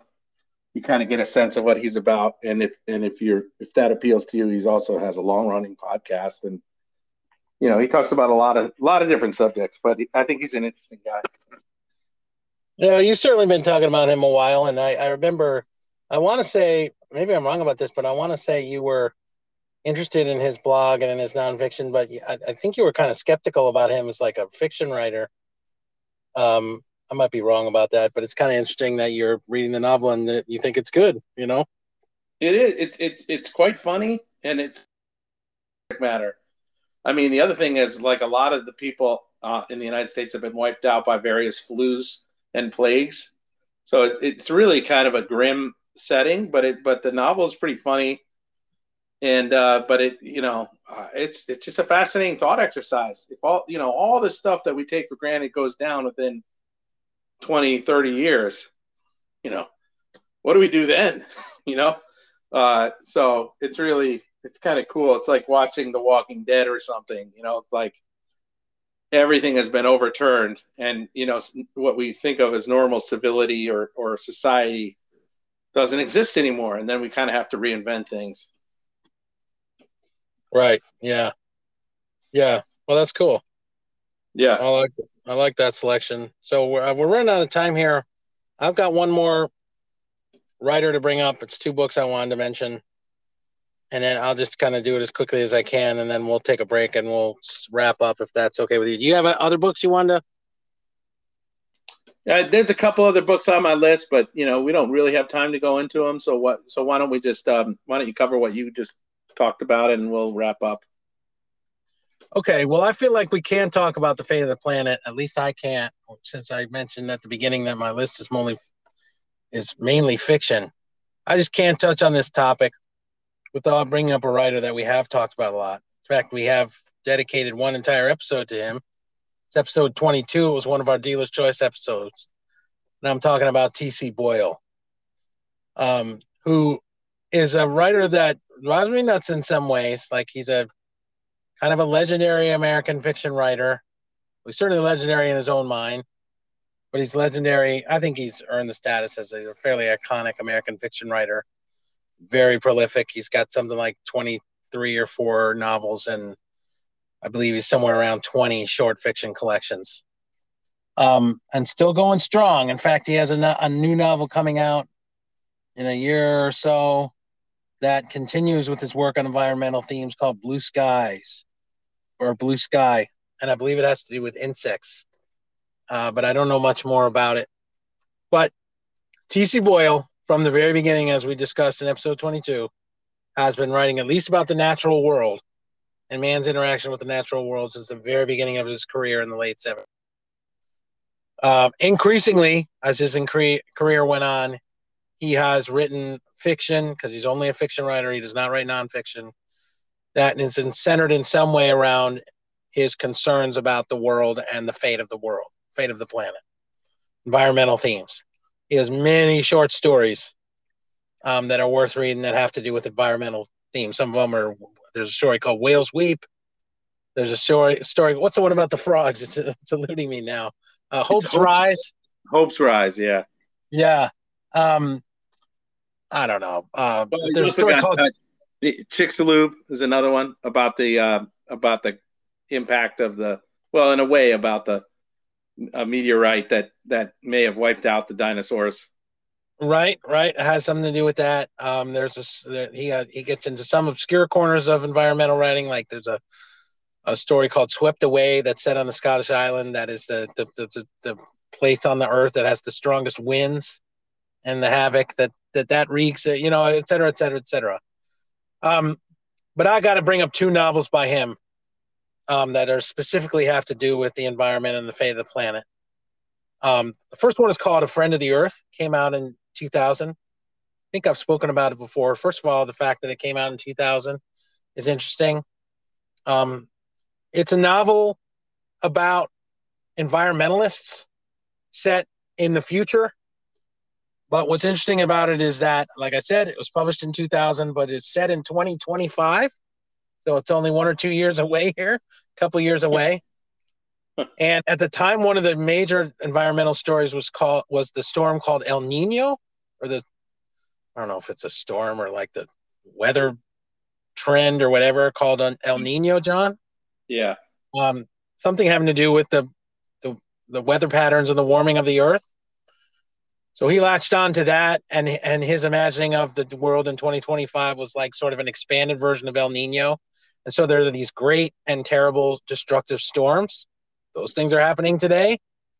There's things like super tornadoes, and there was some kind of atmospheric, I can't remember the term. It was like an atmospheric tornado or river that recently flooded over Seattle and the Pacific Northwest. It caused incredible amounts of rainfall.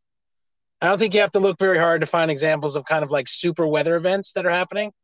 Yeah. That was pretty well predicted. Maybe not just by him, but in his novel. Furthermore, there's kind of a global pandemic that takes place in A Friend of the Earth. Also happening now. So take that for what it will. But that novel is a story. Oftentimes what he will do is he will write a story about whatever his concerns are, invent a few characters that, are often like sort of quirky and kind of irritable, and concoct a story around those characters that include the themes that he's interested in. So this book has to do with an aging environmental eco-terrorist who's has had a long history of being involved with radical environmental groups, but now he's kind of aging. He's like 70 something, and he's kind of burning out. So he has a job on the estate of a major pop star, and his job is to take care of this pop star's personal menagerie of animals. And at the same time, he has an ex-wife that he's been distant from for something like 20 or 25 years, and they have a daughter who's in jail also for eco-terrorism that he reconnects with in the story. And I know I've brought this book up before, and because I have one very memorable scene in it. He's taking care of this menagerie of animals, like wild animals, which is very common in T.C. Boyle stories. And because of the storms caused by El Nino, they've decided to literally house a bunch of these animals in the basement of this guy's house, because all of their like cages and structures were destroyed by these storms. And so there's one scene where, let's just say, like a full-grown lion escapes from the basement, comes up into and bounds up the stairs into the house, and blood and death follows. Yeah. Very memorable scene from that book, and it's about these characters, and it's not. The book didn't really blow me away, but there's so much in it having to do with the environment, and it's centered around those themes. And T.C. Boyle is often very prescient and very smart about things that he is convinced are going to happen, and he's also has very wicked and dry sense of humor. So all those elements go into his book, A Friend of the Earth, from the turn of the millennium. And then the other book I've got to bring up by him is another novel. It's called When the Killing's Done. And I didn't love the characters in this novel. I thought most of them were kind of irritating. But what this novel was really interesting about, it played right into his concerns with the environment, and it's set on one of the Channel Islands, which is off the coast of California. T.C. Boyle is a California resident, and he's written more than one book about the Channel Islands. But in this case, there's one particular island that's in the center of this book, and one of the characters in the book is a young woman who's a biologist, and the other lead character is a slightly older, some like late 30s or around 40, environmental terrorist also by the name of Dave LaJoy, who's kind of a joyless individual, but he's involved with like an eco-terrorist group. And what this book is notable for is it toggles back and forth between these two characters, but it sets up these very interesting sort of moral dilemmas, I guess I would say, having to do with the natural world and how we deal with the destruction of it. So, in long story short, the young woman who's a biologist is involved with a project that's bringing in certain species of animals to this one island out in the Pacific in order to get rid of, through natural selection or whatever, like rats and snakes and invasive animals that are already on the island. So they bring in like these feral pigs and other animals, and the only reason they insert them into this island culture is so they can get rid of these smaller animals in a Darwinian sense. And the group that this other character, Dave LaJoy, represents is fighting viciously against these biologists because they have sympathies with the lower level animals that the feral pigs were brought in to kill and destroy. They are fighting against these biologists on moral grounds because of the rights of these lesser creatures. So it's a kind of book that sort of asks, which side are you on? If you consider this situation, which characters are doing the right thing? Is it the biologists that are trying to preserve, the order of the island so that it's less, feral, less destructive by getting rid of other species? Or is it the environmental terrorist people who use increasingly aggressive means to try to run the biologists off the island, and it leads to conflict and ultimately to death for certain people in the book. So I thought, from like the setup, from the perspective of setting up those dilemmas in this story, it was a really interesting story to read. So those are two books I really wanted to bring up by T.C. Boyle. I feel like he deserves mention in an episode about the fate of the Earth. Yeah, no, you're absolutely right. There's no question, because he's been writing about these themes for so long, as you said. Just comes up again and again and again in his novels and short stories. He's just is one of the preeminent American writers consistently writing about environmental themes. I mean, that's just, another one is that I was going to mention, and I haven't read this book, but Barbara Kingsolver, I guess, has written a number that are about, natural themes, or and I guess before she started writing, she was a scientist or a biologist. She's got a novel called Flight Behavior that I think you've brought up on the show before. but I was looking into a little bit in the context of this discussion. It sounds really, really interesting about some kind of in natural event involving butterflies and the sort of like impact it has on this one community and the, kind of.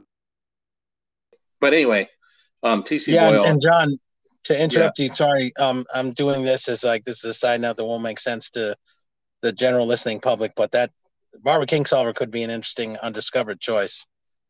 Just to mention to you on air here, and we could talk about that later.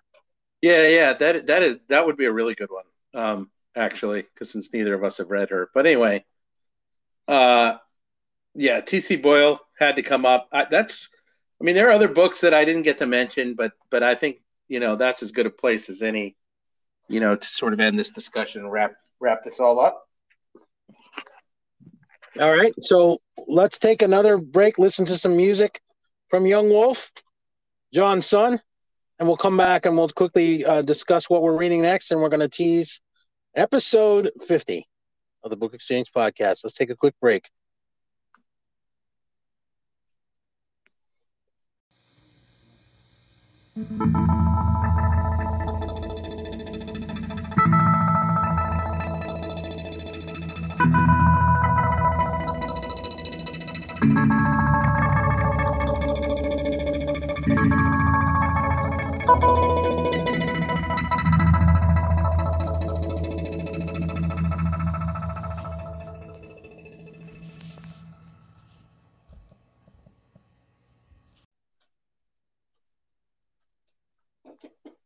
All right, back again.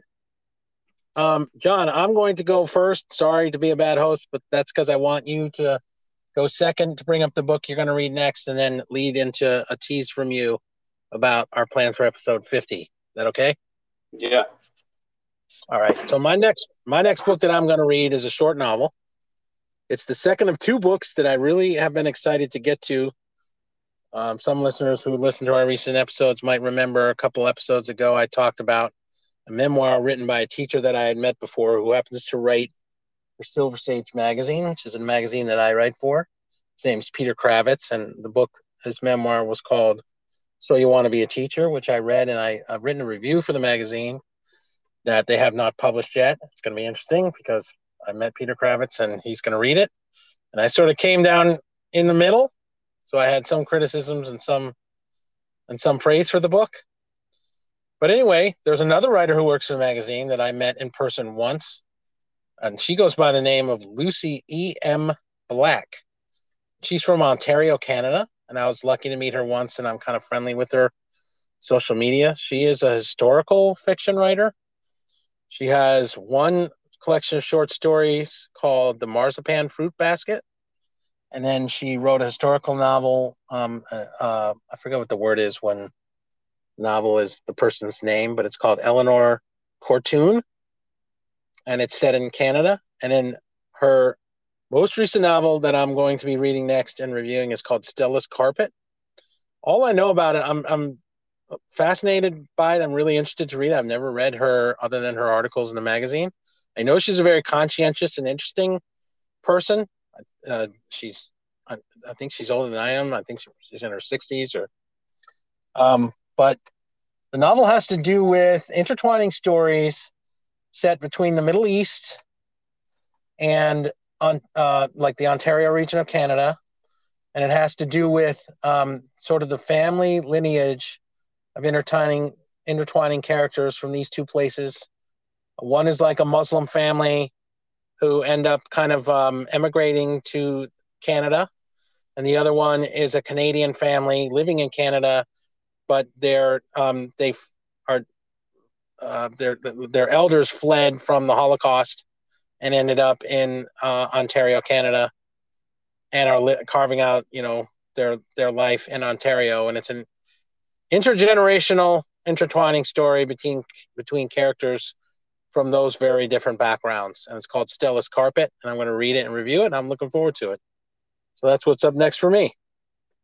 Wow, that's an interesting curveball right there. I didn't really know anything about that, but that shows that not only are you getting an opportunity to write consistently and be published through that magazine, but you're connected to a kind of a community of writers as well. So that's pretty neat.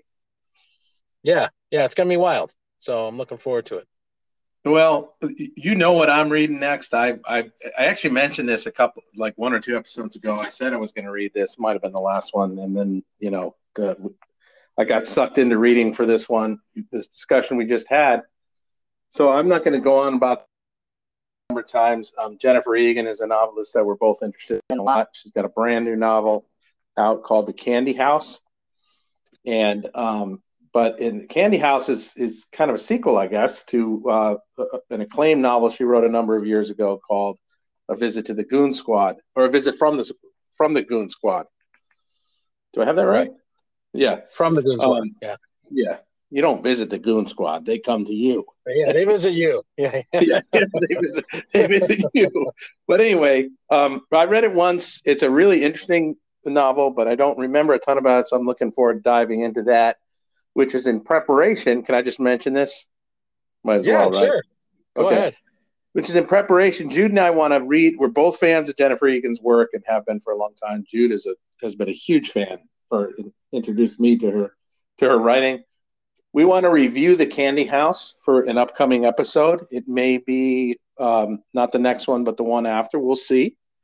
But we are going to review it and dedicate an episode to talking about The Candy House and the work of Jennifer Egan. So this read is in preparation for that.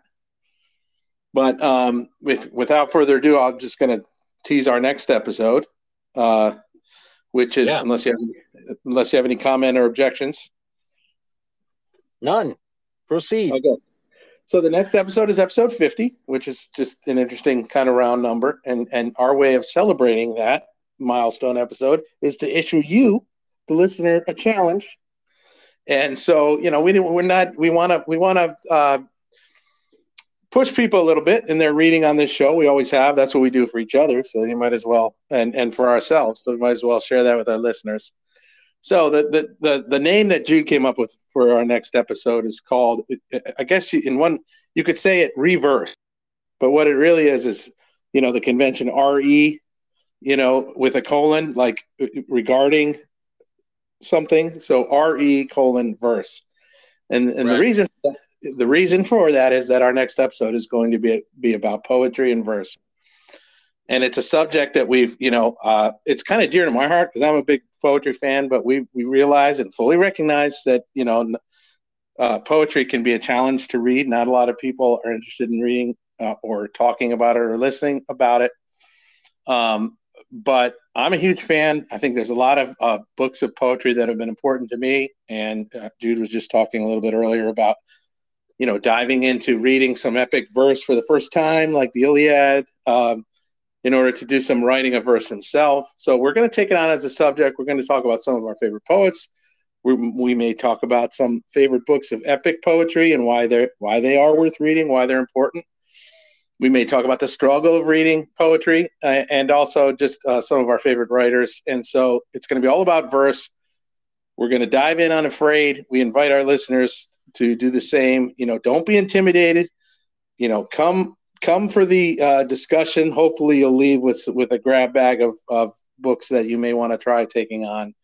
And I know that there are a number of books that I really want to recommend. So I think that'll be an interesting discussion. And I hope readers will have the courage to join us for the next episode 50 of the Book Exchange podcast. Yeah, great lead in, John. Listeners, I am way behind John on the subject of poetry in terms of reading and appreciation. I don't mind that. First of all, my life has been touched by poetry, and I'm looking forward to revisiting some of where and why that has happened. And also, number two, John has been consistently reading poetry. He has a lot to say about it. I'm interested to unpack it with him. We don't have a lot of long conversations about poetry because I'm not as into it as he is. But I'm looking forward to, accepting the challenge personally, and then also sort of unpacking it with him. Either trying to contribute to the conversation or unpacking a little bit for myself what it is. Like, it really kind of scares me off. What I'm saying is I'm willing to dig into it and I hope you're willing to come with us as we do with Mr. John from Maryland as our guide. So it's going to be really cool, John. I'm looking forward to it. I'm up for it. Yeah, and again, I hope our listeners will be too. And it's, I will say this: it's not going to be Jude and I just reading, Shakespeare's sonnets to each other for, a couple of, I think we're going to purposely, look at different forms of poetry. Talk about why poetry at all. And I think listeners may be surprised at some of the diverse recommendations that we come up with. So hopefully you'll come along for the ride. Yeah, and like I said earlier, I'm sort of. If you picture the last scene from The Silence of the Lambs where it's like total darkness and Jodie Foster's like flailing around and shooting the gun at whatever moves, that's kind of what I'm doing right now in attempting to write verse. So it's it's good timing for me, and it's interesting. Like the exercise is interesting. I suck at it, and so we're gonna get into it. Yeah. So anyway, let's wrap it up. I hope you guys will come along with us. Go ahead. Yeah, but Jude, you're flailing around, but you just may hit Buffalo Bill in the gut. You might do that. So who knows? Yeah. It's definitely the whole subject is worth examining. So we hope you'll join us for that episode 50, or whatever the golden anniversary or whatever that is. Is that the golden anniversary 50? I think it might be. Yeah. Yeah, for the Book Exchange podcast, we're catching up with our age slowly, and. But anyway, that'll do it for this one. When it spilled over a little, who cares? John, good discussion. And we hope you'll come back for episode 50. All right. Thanks, Jude. Until next time. All right. Bye-bye.